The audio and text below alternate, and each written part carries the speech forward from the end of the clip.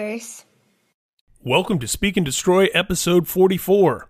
Speak and Destroy is a podcast about all things Metallica, and I am your host, Ryan J. Downey.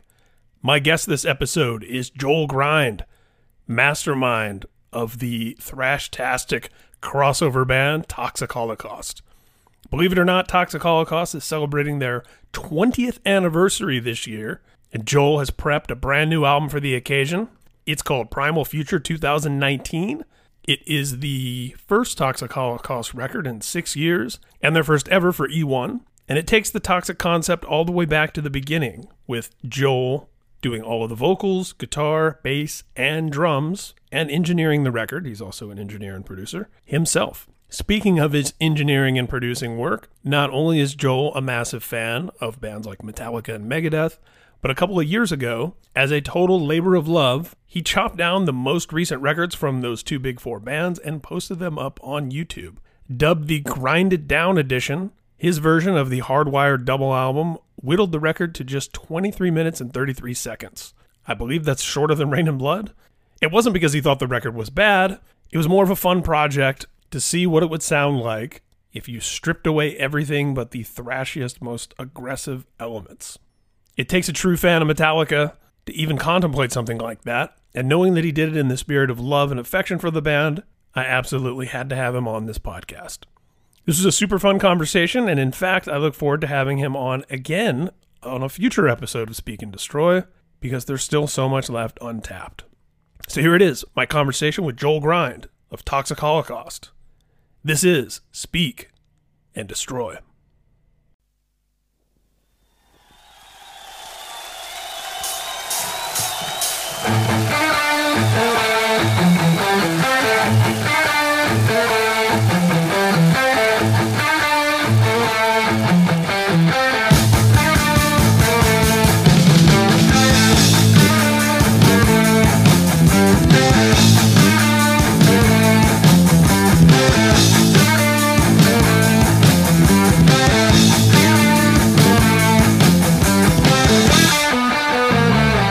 So it occurred to me literally as I was texting you, I was like, wait, Joel's the guy who did that, like, edited down Hardwired. Yeah. So yep. if you were up for it, you'd be a perfect guest. Oh, absolutely. I'd love to. So, yeah, I got a copyright strike on that, or that would still be up on YouTube. But oh, that sucks. Copyright strike for that, doing that. But you know, I didn't monetize it. It just, I guess they didn't like that it was edited or something. I don't know. I'm sure it wasn't them. I was going to say, label, I doubt it was them. It was probably, the copyright. They just have those algorithms that can tell if it's the same song and all that. So exactly, yeah, it's all very automated. A lot of the takedown notices and stuff like that. In fact, the only way to really get around that is if you can get it whitelisted by the copyright holders. Interesting. Having to be a little bit of a nerd about this part of things. That's cool to know. Yeah, so it just kind of like ignores that when it does the search or whatever. Like exactly. It's probably about 3 or 4 years ago. There were two kids in the UK who remade Saint Anger with listenable production value. I don't think I ever heard it, but I sort of remember hearing about something like that, where they changed the snare and all that stuff, where it wasn't like that crazy pingy snare and everything. And it was one kid who's a multi-instrumentalist like yourself, and he re-recorded the record from top to bottom. That's incredible. He did the drums, he did rhythm guitar, he actually put some solos in there, and then he has a friend who sounds like James Hetfield that he had come sing on it. And the thing that he did on YouTube is really cool because it's basically a 4-way split screen for the entire record. Oh shit, so it's him recording each part. Yeah, and it has him in different outfits, like I'm the bass player right here. Oh man, that's really cool. Yeah, it's great, and somewhere along the lines, I don't know what the exact story is. I've actually been in touch with the kid about having him on. Somewhere along there, Q Prime got wind of it and approved its existence. So that's it's been pretty able cool to stay on YouTube. Yeah, and obviously especially because it's like changing the record. That's pretty awesome that they were okay with that. Because a lot of people don't like when you alter the content. Yeah.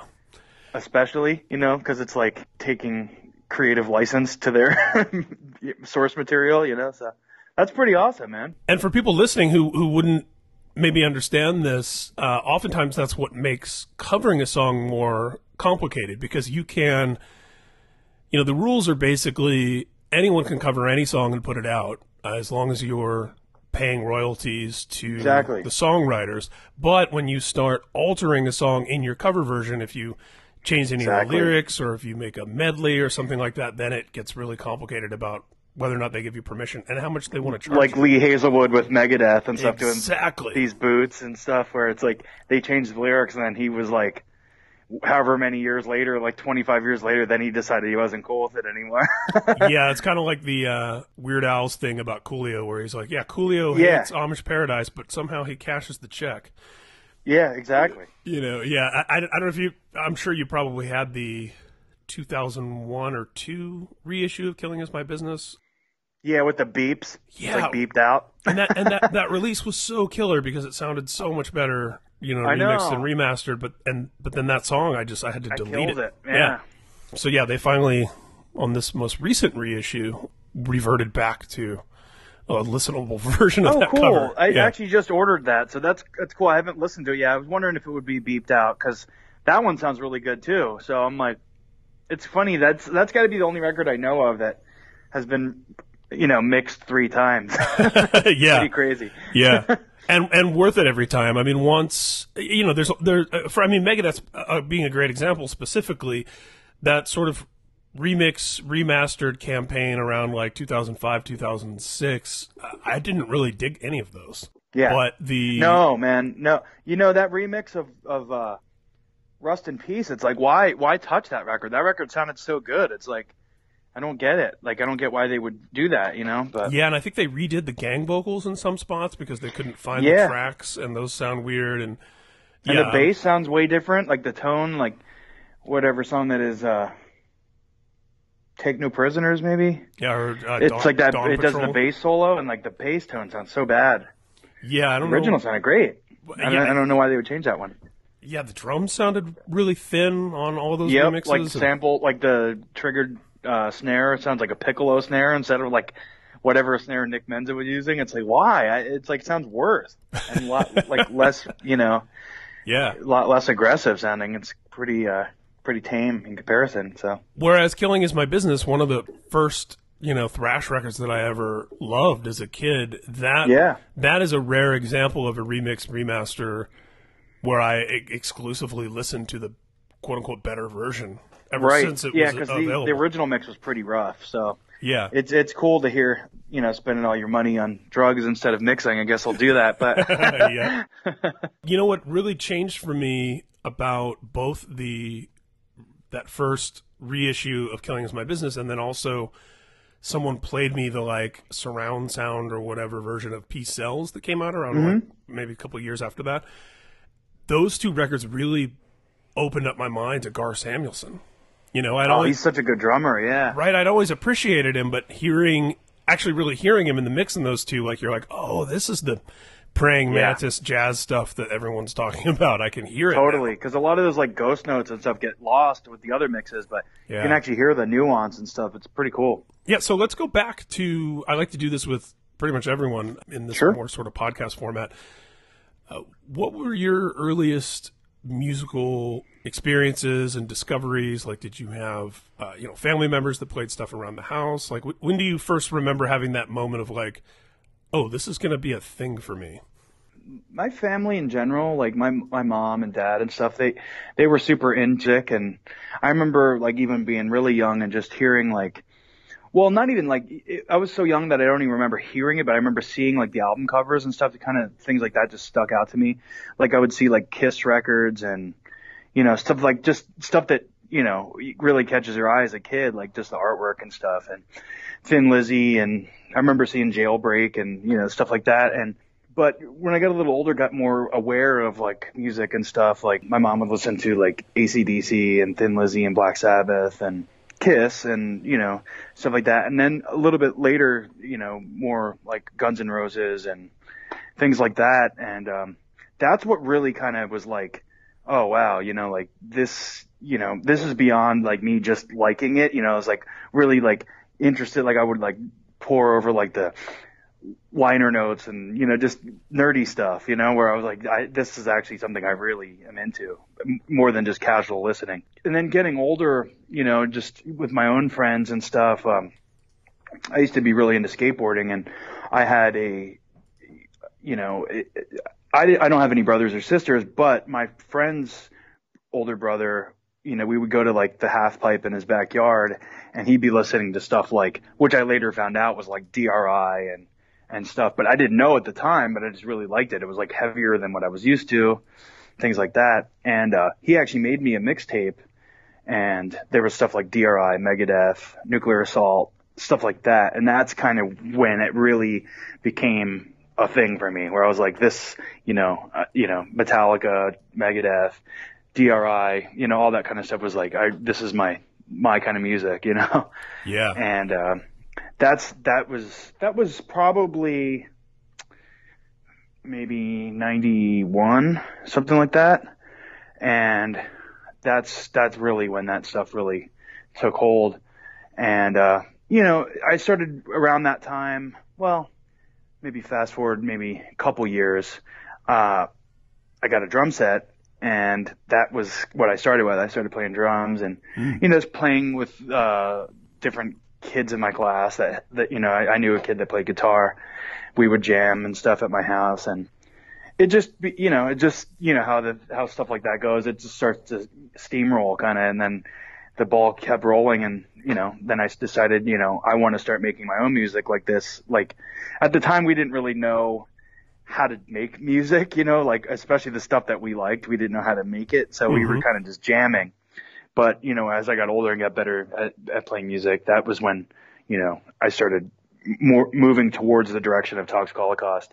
Played in a few like more punk bands at the time before that, but when I finally realized my vision, it was like the early stages of Toxic Holocaust, which I would say would be 97, 98. Wasn't called Toxic at the time, but it was like going in that direction. And that was just jamming with a group of friends. And eventually, around 99, early 99 is when really like the idea for Toxic Holocaust came about. And that's kind of, it's weird to think about, like, cause that was 20 years ago now, but, right. it's not to the 20th anniversary of Toxic, cause the first demo came out in 99, and that was kind of, bands like Venom and Nuclear Assault and stuff. Like on the first demo, there was a Venom cover, there's a Nuclear Assault cover. And that was like kind of the direction I was going in at the time. It's funny how things, like, thinking back on it, I never really think about the early days, but that's funny how it's kind of like it just starts to build. And yeah, and that through line from, when you talk about, an early mixtape and getting into things like Nuclear Assault and DRI and Megadeth, yeah, like how those are such key ingredients to what Toxic does, not just musically, but aesthetically, and, everything, for the excellent job you've done with imagery and vibe with the whole concept around it. I think really it takes what, someone like Nuclear Assault in particular was doing and amplifies it. And in my mind, and this is sacrilege, I'm sure, to a lot of people, I think it's improved upon it because it's given it like a different energy and a different sort of life. That it's more what some of those bands, it's more like what I wanted them to be or how I thought of them, right, than how they actually were. Yeah, if that makes sense. Yeah. Sure. Yeah. It's funny. What I tried to do was sort of like, I never wanted to be a clone of a specific band. I saw a lot of that, especially when, the thrash, quote unquote, thrash revival came back, Some of them I saw were a even lot like of bands named like specifically, after. Yeah. Specifically like going after, like, we're trying to be Exodus or we're trying to be this band. Yeah. And I never wanted to do that, like, cause I always felt like that was kind of like parody almost to what, like, it's not like, it's like I get that they like the band and I get that they like the music, but it's like, it's almost like not really like forming your own. It's like cosplay. Sound. It reminds me of Comic-Con. It's like, exactly. Yeah. You're doing cosplay version of it. Yeah. We're the Avengers. And it's like, yeah, but that already exists. Yeah, exactly. Yeah. So it's like, for me, like, and then I combined that with like, because around that same time too, when I was like getting into that stuff, basically when I first was able to drive and things like that, because where I grew up was kind of like a rural area. They didn't really have a music scene, didn't really have And that's a big reason why Toxic was a solo project to begin with too, was because I couldn't find other people into that kind of music, to play with.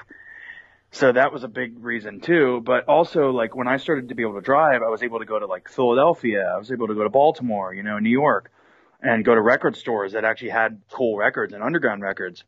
And that's kind of when I discovered like punk stuff, like underground punk stuff, like that band Nausea and like things like that. Like a lot of those bands were like Os Rotten and things, where I was like discovering this stuff too. And that is another factor of what I try to incorporate with Toxic too. It's like, it is like thrash metal stuff, but it's like there's a punk element to it also. And that's kind of like what formed, it's like a weird mishmash. I think bands that, like, nobody's like truly original. I think bands that do stuff that are original, just they put the things in the blender the right way, where it just comes out original, where they don't steal like a ton from one area. They steal from a bunch of different areas, It's like, then you form your own sound that way. I should point out to anyone listening that we've never spoken before, so people that have heard me pontificate. I've said what you just said on just about every episode of Speak and Destroy and all sorts of other interview settings, because I completely agree. I think the best bands are the ones who combine a few things in a way that those things haven't been combined before, and then inevitably through the prism of their own unique experiences, where they're from and, what their life was like. And that's where, because on a piece of paper, Metallica is really just, Motorhead plus Diamond Head with a little Thin Lizzy, and yet it became something other, something totally new and different. And, I used to love seeing interviews with Billy from him, because he would always say in interviews, like, we're just U2 with Typo Negative, or we're just Black Sabbath and U2. And while he's correct, it's also, they created something entirely different through their own perspective. Right, because, no art is, like, truly original. Everything, even just to pick up a guitar, you're influenced by something. So that's going to come out in what you do somehow, So it's like, either your guitar tone or the way you write riffs or something is going to be influenced by that. So it's kind of just the way you filter it through your own personal tastes, and, what other things that you're influenced by is the way you kind of create your own sound. And, you're, Absolutely. Just that. I always find it weird when people kind of pretend like they don't have, like that art is truly original too. It's like I fully am aware that everything is influenced by something. Well, I can say as a journalist, I can't tell you how many times I run it, and they don't, and to most musicians, in their defense, they don't know that they're doing something everyone else does. But so many times the conversation is, I don't really know how to categorize this. Like, I don't really think we sound like anybody else. Like, we really kind of do our own thing. And it's like, dude, I can name 3 or 4 reference points, and that's okay. You're not. How often do you see a film where you're like, what is this even? To be honest is with this you, even man, a movie? I mean, like, if you listen to like truly experimental music, most of it is so bad because people don't have a reference point. Right? There's no context. It's like, there's no anchor. Even the listener, the listener needs a reference point too, where you're coming from, because, for one, no one will ever be able to find your band, because if you can't reference anything else that it sounds like, no one will really know what to look for. And two, it's like, people are just, the way we're wired, we like a certain kind of thing. It's like, it doesn't have to be completely a ripoff, but it's like, you need some sort of reference point, like. And especially when we're so busy and we're inundated these days with so many options, and there's so much media constantly crossing our fingertips in some form or another through some platform. For me as an adult, like, I know, for example, what my favorite type of metal is in the last couple of years. So as much as I don't like things to be too reductive, and as much as I appreciate the very unique stance everyone's coming from, when I'm looking around for bands, I want to see somewhere in those first few sentences, like, this is Black and Doom with elements of goth, and I'm like, that's what I like, and I'll be that much more likely to check it out, because it gives you some sort of, it initiates you to like what you're going to at least be prepared to listen to. It's like, totally. And I think imagery and art and everything has always been a key factor in that with a lot of the best bands that are out there. And again, that's something I agree. Lavish praise on you for, because that's always I've loved how much that's been part of your overall plan and approach. That's been just as weird as this is, I almost feel like, I don't know if you're the same way, but I almost feel like when you see a record cover and then you listen to the music, I don't know, like, for instance, to bring back to the Metallica thing, like when I listen to like Ride the Lightning or something, it's just because of the reverb production and because the cover is blue, I just like think of it like as being like a really cold like record. You know what I mean? Like, dude, totally. Just the production style, and it's like, and Justice for All like is the another cover great art example. kind of also factors into the way you hear things, you know? Yes, I mean, doesn't And Justice for All sound like that marble? It does, with little cracks in it, like yeah. I mean, it does. Like when you. I think of it hand in hand, you know, it's like, yeah. And the Black Album is very much like they're stripped down, you know, yeah, it's coiled, great, man. ready. It's funny how that works. Yeah, that's I've never really thought about it specifically in those terms, but I think you're absolutely right. Especially, I think, when we were discovering bands at a time that the information about them was less readily accessible. So you were, like you mentioned, scouring the liner notes to learn as much as you could. And, I remember buying records based on bands that were thanked in other bands' records. Oh, dude. I would like look and see what bands were thanked. I would buy records based on that, and I'd also look to see what T-shirts they're wearing. Oh, dude, I bought, Samhain, November Coming Fire. I bought. Oh yeah, totally. I bought Morbid Tales. I bought a lot of stuff because I saw T-shirt. I got into the Dead Kennedys because David Ellefson had a Dead Kennedy sticker on his bass. Totally. Yep, on that silver bass. Yeah, I remember that. Yeah. That reminds me too. You mentioned the punk sort of element, that component that's part of the DNA and what you're doing. I think it's important to distinguish punk being a kind of a broad term. I like that what you've put in there is that sort of street punk, like dirty, like, we're making some vegan chili on a commune in like 1985. And, it's like that, like, that was kind of the era that I really got into, that era of punk where it's like, like the crusty, like, they didn't even call it D-beat back then, but like that more like Discharge influenced like punk stuff. Yeah, the stuff that you would read about in like Profound Existence. Exactly. Yeah, exactly. Yeah, I love it. So talking about Metallica specifically, do you remember what your first record was? And then something I love asking musicians, what your first riff was that you figured out? Let's see. So the first record was And Justice for All. Got it on cassette. Nice. I remember going to the store and specifically wanting that. And, man, first riff, definitely something off Kill 'Em All. It was probably No Life to Leather, but that's like one of those records, like I know like a lot of the riffs off that record, so I can't remember what the first one was, but it was probably No Life to Leather, because I just love that. The way that rips in, like when it just comes on. But gonna kick some ass tonight. Well, all right, yeah. Yeah. Badass. So awesome. I mean, honestly, part of the inspiration for starting. I'm sorry, hit the lights. I said No Life to Leather. You know what I mean? I was letting you roll with it because it was very demolicious. Yeah, exactly. My favorite song by Metallica is Mechanics. All right. Yeah, right. Yeah. So one of the reasons why, Metallica can birth a Metallica-themed podcast is I find that within the metal and rock community, they're one of a handful of bands where there's always something to discuss. And I found that even people that have abandoned the band at different points or never have anything positive to say anymore, whenever Metallica does something, it's always talked about. It's kind of, I've never been into professional sports, but I realized at some point in my life that my Metallica fandom is really like, that's how I understand sports fandom, because it's like, oh, you like the Chicago Bears, but only during this particular year with this coach and with the, and you might hate the quarterback on your favorite football team this season, but you love your team. And I'm like, oh, now I understand that, because that's the way that, people, and I'm, with few reservations, I celebrate the whole catalog, as the saying goes. Yeah, you know what's funny? I'm like one of those rare people that like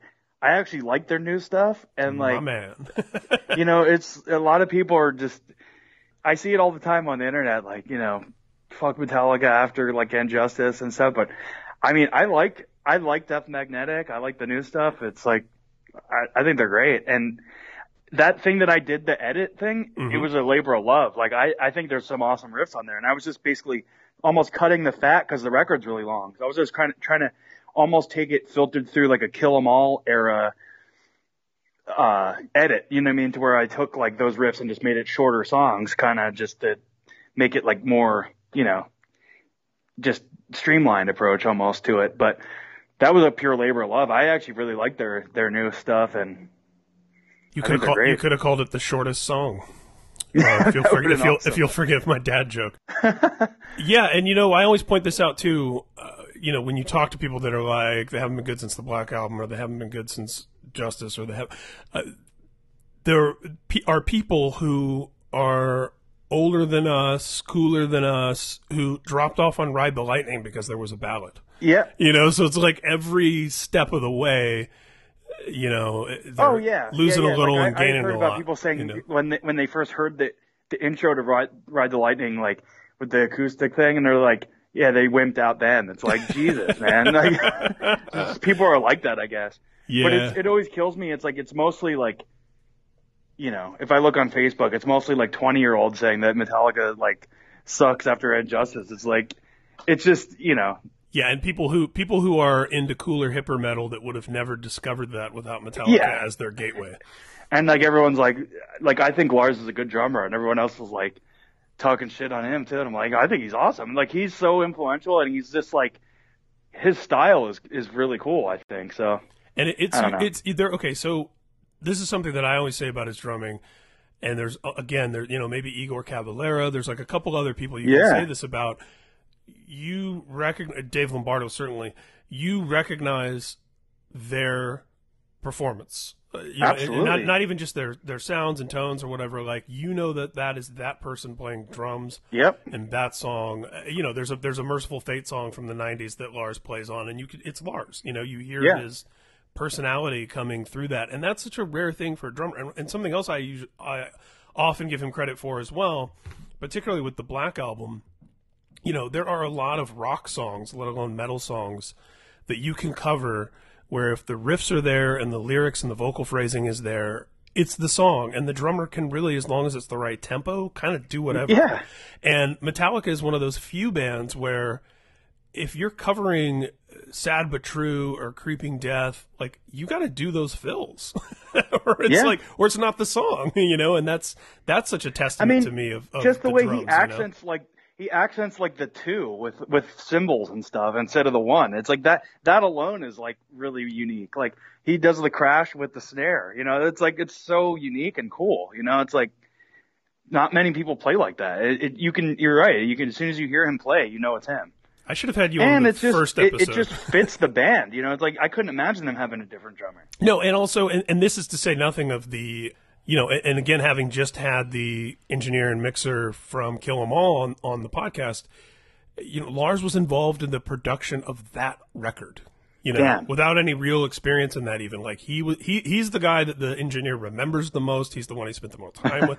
They played tennis together. Oh, man. And Lars was in there with his fingerprints on things. And, you cannot separate his massive role behind the scenes from that band, I mean, he was the catalyst to get it going, It's like, there would be no Metallica if it wasn't for him. There'd be like, thinking that, like, how many people would even know who Diamond Head is without him? You know what I mean? Gosh, it's like, it's just crazy. And the fact that the whole Pay It Forward there too, where the fact that, guys from Diamond Head, or even someone like King Diamond, who's had a good career of his own, these guys are paying their mortgages with Metallica money, Sure. And it's like, I mean, it's the ultimate in tribute and exposure for otherwise obscure bands and Misfits? actual money, for sure.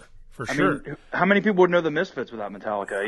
Misfits definitely wouldn't be playing stadiums without Metallica. You know what I mean? Like, I have a Misfits tattoo, and that I discovered the Misfits and Sam Hain through Metallica. I discovered the Misfits through Metallica also. Yeah, it's like they're super influential by a lot of reasons, not just their music, but also, you know, their musical taste. You know, they spread a lot of bands, and they weren't shy about like what bands they like, which I think is really cool. You would think like a band like that, especially kind of like at the time doing like a new sound, like you would almost think that they'd be like hiding who they're like copying, you know, like it's cool that they weren't ashamed to like say like, you know, these are the bands we like. Yeah, their first show ever, there were more Diamond Head songs than Metallica songs, which I think is amazing. Yeah, and it's such a testament to it's what makes them such a legacy kind of band, because, you know, David Ellefson, when he was on the podcast, he said, I think quite astutely, that they're all branches from the Metallica tree. Like, you can take pretty much every important metal band that came afterwards and trace some sort of roots or lineage or direct connection, like as in the case of Megadeth, obviously, to Metallica. And it's like, that's crazy, huh? That speaks volumes. Yeah. I should have had you on the very first episode. I love the pro Lars drumming, because that's, you know. Oh, I loved Lars' drumming, man. It bothers me when people are like, should have been Lars. I hate that. I was just about to bring up the same thing, because that bothers me. I hate that. Okay, so because I am such a Metallica fan, people who know me really well and people who know me casually, whenever there's any sort of Metallica meme, it's going to be texted to me, right? And I've been tagged into Should Have Been Lars a couple of times, like on Instagram and stuff like that, and I always reply with a thumbs down, or like some kind of like, I'm always just like, no, fuck this. Like, aside from the fact that it's gross. Shouldn't have been anyone. Exactly. Exactly. That the number one, it's gross and it's not funny, and you're not Anthony Jeselnik. You aren't talented at making dark humor. Exactly. Yeah, that's not even clever. You know, it's not even clever. And also, and this is something that comes up with me often also, you know, when people are like, if Cliff was still here, they never would have done Load. It's like, are you kidding me? They would have done Load like 4 albums earlier. Right. You know, Cliff had bell bottoms and listened to Lynyrd Skynyrd, and he was just exactly. Yeah, when Michael Alago, who signed the band to Elektra, was on the show, he said that, you know, the first time he had the band in the office and they're getting like all their, you know, free promo swag from the label and things. Mm-hmm. All Cliff wanted were Simon and Garfunkel records. That's so cool. And it wasn't ironic, you know? Yeah, so it's like he would have been pushing for more melody and more Thin Lizzy and more a lot of the things. And that's the reason why Cliff was so good, too. It's like he was just a music fan, you know? He wasn't just taking from, you know, the hard rock world, you know? He's like, that makes a better musician, too. It's like, again, taking like all your influences, putting them in a blender, and out comes you know? That's really cool. Like you know, all those bass lines wouldn't sound the same without his, you know, influences and stuff. I think that's cool. Like, I'm a huge music fan too, and like, I like when it's always weird to me when like a lot of people are just into one style of music. It's like, it's weird. Yeah, it's like, imagine the only movies you watch are romantic comedies. Right. Right. You know, exactly. like it's one thing to have a favorite genre, but like, right, you're only going to watch that genre? Like, that's insane. Yeah, it's like so limiting. It's like, and especially if you're making movies, imagine if you've only ever seen a horror films and you're making a horror film, how boring that would be. Exactly. It would just be probably be a copy of your top 5 favorite horror movies, you know? Yeah, with absolutely nothing new to say. It's like, you don't like the way this one's at least filmed. You might not like the story, but you don't like anything from this other movie, like the way it's shot or the location or any of that. Like, it's so weird. So let's dig into your Hardwired re-edit or redo or whatever you want to call it. First of all, it is clearly a labor of love, because you don't spend that much time doing something because you hate it. Yeah. What inspired that? How did that happen, basically? What was the story behind that? That was kind of one of those things where the record came out. You know, the song Hardwired was like the single, whatever, before it came out. And I was really excited. I really dug that song, and I was excited to see what else was on the record, you know, and got the record and was listening to it. And I really dug it. I just found myself, I guess maybe because my attention span is too short or something, but you know, it's a double CD. It's pretty long, and so many awesome riffs that I was like, this would be really cool if you could just edit it down a little bit and just get to the more like the the bare bones of it and just kind of keep having you hit over the head with cool riffs. So that was kind of one of those things where I just did it for my own personal taste, kind of just for fun. And then, I think I forget how it actually happened, but I put it on YouTube, and I think maybe I told some friends about it. And then Kim Kelly got word of it, and she posted it on, like, I forget where, maybe Metal Sucks or something like that. And yeah, it started getting some coverage, and then I got a copyright strike and had to take it down. But yeah. But before then, it was pretty cool because people were digging it. It's like, I think a lot of people, it was cool actually to see, because there was parts where in the comment section, people were like, oh, you missed this really cool riff, or exactly. like, stuff like that. Or like, I saw the Metallica fans coming out, and I thought that was pretty awesome, because that's what's great about it, because you're not saying this should replace what's there. It's more, here's a companion that's easy to check out and debate and listen to. And I think it's the same as when you go online and you see people taking the Star Wars prequels and editing it down to like a much better it's like fan hour and 45 minute. Yeah. You're not saying, and what I like about those, because I've watched a few of those, and they're varying degrees of quality. Some are good, some are bad. But you always see in the comments like, oh man, you should have left in this part, or, or you shouldn't have put this part in there. That part's cut. And that's the fun of it, because it starts like a conversation between mutual fans. Yes. It's not like a diss to the record. It's actually a compliment to the record, because I liked it enough to be like, this is the way I would envision it. Like, if I did this record, this is how I would do it. It's just like a companion to the actual record. It's not like to replace it or anything like that. So it reminds me of one of my favorite scenes actually in Some Kind of Monster, where Lars is talking about his art collection and his love of art and what could be a very pretentious rich guy thing to be into. I think the movie really sheds, it has a moment where it's a great window into the art world that a lot of us blue collar thrash metal dudes wouldn't understand. And seeing how emotional he got selling that collection, But anyway, there's a really great scene where he's pointing at one of his pieces and he's going, one of the things I like thinking about looking at a piece like this is, when did the artist decide it was finished? Which brush stroke was like, okay, that's the one, because you could keep painting, you could have stopped earlier. And I think that applies to records. And so a project like yours is basically saying, like, what if they kept going into this, or what if they had stopped here, or what if they had...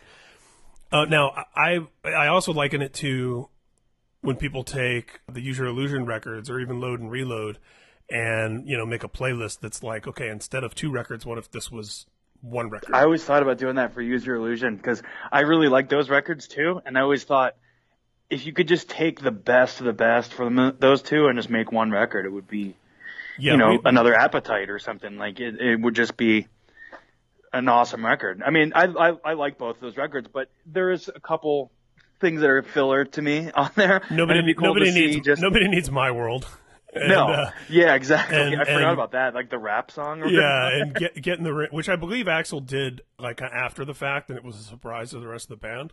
But the Chinese democracy stuff early in his career on that. And also, Get in the Ring could have been a B-side on a. Oh yeah. Your import single. I agree. It's fun. It's interesting, but it doesn't. Especially with it's sort of like some rap records where the references are so, to listen to it in 2019, and it's like, you're really sticking it to Bob Guccione Jr. Yeah, you're like you listen to like The Chronic or something like that, and you're like talking shit on things, and you're like, I don't even think that's like a thing anymore. Just dated. But Jerry and Easy are both dead, but okay, 4 songs about them. Exactly. So I think it speaks volumes of fandom in general, and love and passion, and how much this kind of art can inspire other artists to want to monkey around with it. I think one of the things about Hardwired that I really appreciated more so than Death Magnetic, which I also really loved, is that it brought back some of those Black Album and Load era vocal harmonies. So you have kind of the Death Magnetic thrashy throwback, more aggressive stuff with some of the I guess, melodic smarts of the 90s. And I love it sounds like a record that incorporates every era of the band. And that's what I like. That's what I like the most about it. It kind of just sounds like a culmination of everything that they've done in one record, which I think is cool. Yeah, and it was a grower for me too, because I liked it right from the beginning, and because it is so long, like you mentioned. Saint Anger is really long, but that's like a slog to get through. Yeah. Whereas Hardwired, I just kept going back and back and back and back, and then finding new things to love about different songs at every step of the way. Totally. I mean, even with Saint Anger, I'm not that's one Metallica record I just can't get into. I've tried and I just can't, but I still respect them for doing it, because I know how hard it is to basically be like, we're just going to do what we want to do, especially when you're in a position like that, when you're like, their level of success is so much higher than anybody else's. It's like all eyes are on them to see what their next record's going to be. So I have nothing but respect for them to be like, screw it, we're going to do what we want, regardless of the outcome, which I respect them for that. And such a massive organization of people depending on your art at that point. Yeah, employees and just... Yeah, it's wild, and the pressure for that. Yeah, nuts. I've said it many times, but I appreciate that record exists for the role that it played in the band's arc and in, taking them through this turbulent time and so on. But yeah, I don't listen to it. Yeah. But when they break out frantic or, some stuff live, I'm like, yeah, this is cool.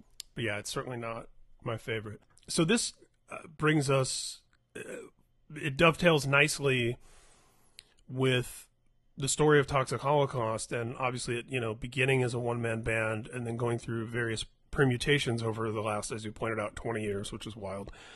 And, coming back now after what in some circles is considered a long absence, right? Depends on how you look at it. Absolutely. To be sort of rebirthing how it all began. Tell me about that and sort of how it, this particular moment and this particular record and how it, what it incorporates about the past and what's new about it and all that. So basically, around the time of the last record's release, I was kind of in the process. I was living in Los Angeles, and I've lived in Portland for about 12 years, but I moved to Los Angeles for a year, and that was right about the time the record was finishing up, like just about to come out. And I decided to move back to Portland. I decided to start doing audio work for other bands, like engineering, like mixing, mastering, stuff like that. And, cause I kind of wanted to have something to do when I wasn't on tour and that kind of thing. Well, what the good thing about it was it started really taking off, and it was cool to actually start, my own business basically. And because of that, there was the hiatus between the two records became longer and longer because I was in the process of building this new business up.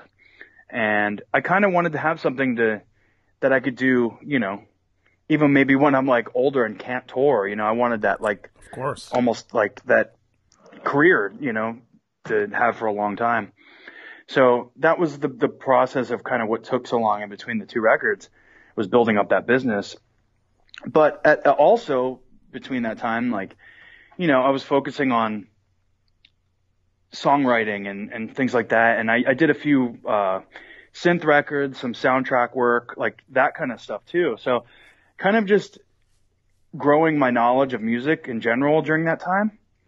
So on things. And so around the time of this new record, like starting to write and stuff like that, it's definitely more expansive than my other records, I think, for just songwriting and stuff. But there's really nothing that will alienate the Toxic fan base. I kind of wanted to be aware of that too. I didn't want to throw like a huge curveball at everyone either. I wanted to maintain the sound and stay true to the sound. But so it's kind of cool. I kind of expanded on what I've always been doing. I didn't want to remake the last record that I did again. I wanted to do something new.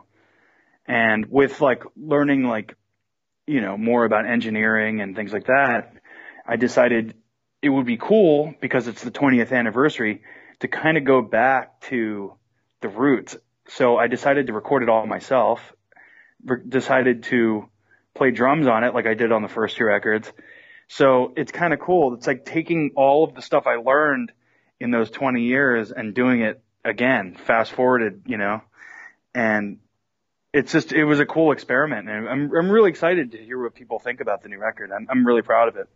Almost like what we were talking about with Hardwired, where you've been able to totally incorporate that, what it was all about in the very beginning with everything you've learned and incorporated along the way. Exactly. And in a way that stays true to the identity of what the band is, but also keeps you interested and inspired and not just repeating yourself. 100%, man. It's like, I'm always aware of that where, I realize that, my fans are what got me to where I am now. And I never want to do stuff that is so alienating to them, but I also don't want to pander to them only either. I hope they're along for the ride with me, mm-hmm. where I can grow still too. So it's kind of what I was trying to do with this new one is, bridge that gap between going in a new direction, but also bringing along the fans that got me here to begin with. Yeah. And I mean, could you even imagine in 1999 that you would be talking about a new Toxic record in 2019? No way, man. Like, not at all. It's unbelievable to think about. Started the band when I was 17 and still doing it. It's nuts. Yeah, it's amazing. Yeah, so what would you say are some things that are, if you had to describe what the most kind of uniquely identifying components are to the band's sound that you have to make sure are in there, and then what are some of those areas that you're exploring, whether it's the kind of cinematic stuff from the scores you were doing, or how would you kind of best describe what the key ingredients are? I would say the key ingredients are, I would say first and foremost would be like the hooks, you know what I mean? Like the actual choruses, like, which is kind of something that not a lot of metal bands really do. Mm-hmm. That's, I think a lot, it comes from the punk aspect of it, where punk stuff is, very like chorus based. And, so that's a very key ingredient, I think. The guitar riffing and tone, I think is a pretty big component too. I think a lot of people, when I play guitar, can tell it's me just by the way, like my friend Scotty that does Tank Crunch Records, he's like always says like, that's definitely a Joel riff, because it's just, I have like a style, of like the way I play, I guess, and that's a key ingredient too. And the things that are a little different this time around, I just kind of expanded on arrangements and more, I don't know, just kind of, it takes you on a little bit more of a journey instead of like a more like in and out, like 2-minute long punk song. It kind of takes you on a little bit more of a journey this time around, but all the elements are still there. It's just kind of expanded upon that way, where the arrangements are a little bit more, a little bigger arrangement kind of thing and things like that, but nothing too crazy. Yeah. There's no like, operatic things going on. There's no country song on the album? No country song, nothing like that. What would you say if there were a kind of singular statement, in terms of, when you look at a band's cataloging, you can go, this was this record and this was this record. If you could, obviously it's more than a sentence, but if there's any kind of theme you could identify, or like a kind of, where does it fit in as far as a chapter in what will eventually be the book of Toxic Holocaust? Oh, that's tough. I would almost say that this is kind of like the new chapter in a way, where it's the 20-year mark. It's like basically, yeah, it's like Toxic 2.0 or something like that, where I feel like I want to continue doing records the way I did this one, where it was really laid back. It was, I got to play everything on it. I had a blast. I kind of forgot how fun it was doing a record like that again. Just, like kind of the pressure is off kind of thing. Like, so I would, thematically, the record is very based in like dystopian futuristic kind of, technology takeover type thing. So Yeah, man, one word or one sentence to describe this. I don't really know, man. I would just say maybe like Toxic 2.0 kind of thing, where it's just Yeah, the next chapter. a technological reboot with some analog That's a good one. roots. Yeah, yeah. It's like Terminator 2. Well, dude, This is awesome, man. yeah, this is super fun, and I'm glad I'm glad I just straight up asked you rather than waiting. And Yeah, dude. Yeah, if you ever want to, do this again and talk about Metallica stuff, well, just let me know. I'm always Yeah. down to talk about that. So. I think you would be our first return guest because I bet there's a lot more Metallica we could talk. Yeah, absolutely, man. I have some of those box sets that they released, those vinyl box sets, but Oh, I yeah. finally found the Kill 'Em All one. For some reason I couldn't find that one, but I finally found it. So You know, and Pretty stoked. I'm sure you saw the headlines flying around, but we almost got a No Life Till Leather box, oh man, which would have been amazing. I but missed that. I missed that cassette. So did I. I'm so bummed. I'm kicking myself that I didn't get that. Me too. That thing looks so cool. Yeah, so they had announced it and it was in the works, and then it fell apart due to some of the same Oh issues yeah, from the that's beginning. right. I Yeah. forgot about that because something to do with Dave Mustaine, right? Yeah, and it's one of those things where, for better or worse, I can see both sides of the argument. And Yeah. obviously, I'm a huge fan of both bands, and Yeah, obviously, me too. But I guess what it boiled down to Lars and James haven't really addressed it in anything more than very broad terms without even mentioning Dave by name. But what Dave has said in different interviews and tweets and things was that, Lars wants to have a songwriting credit on songs that Dave says he wrote wholly from top to bottom. Shit.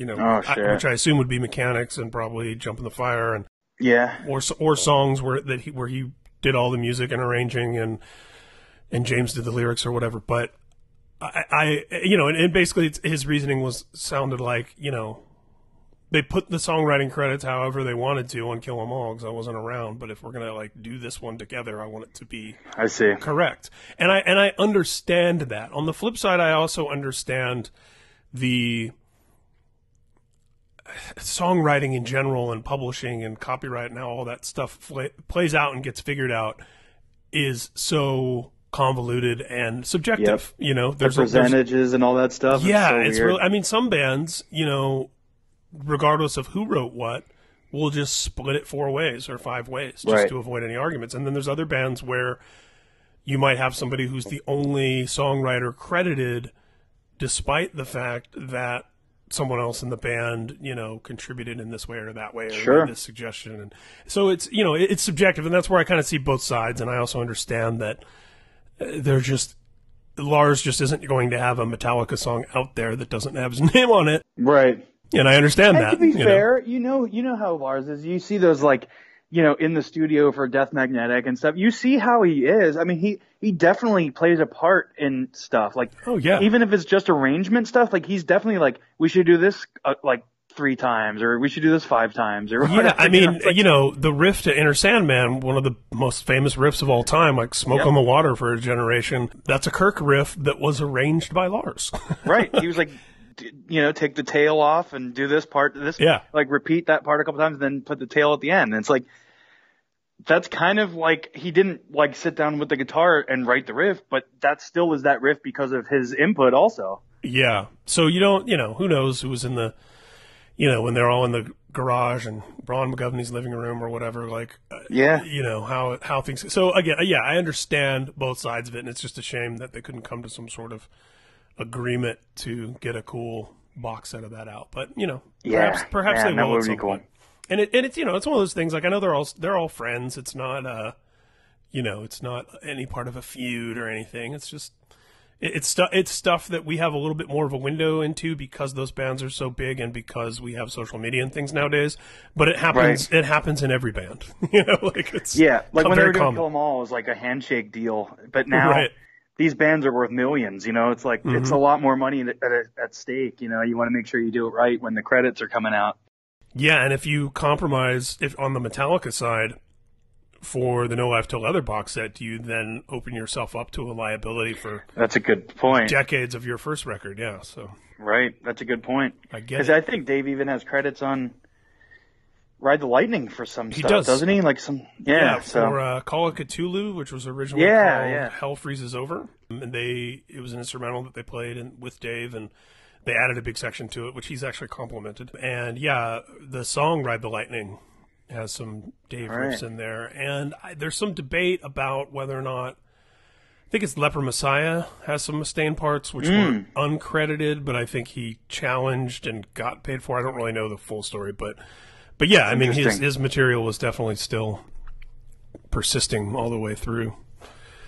His fingerprints. Yeah, and when you think about the short time he was in the band and how important he was to its sound, versus a lot of other bands where, like, you might have had somebody in a band for 15 years that didn't really contribute much to the sound. Right.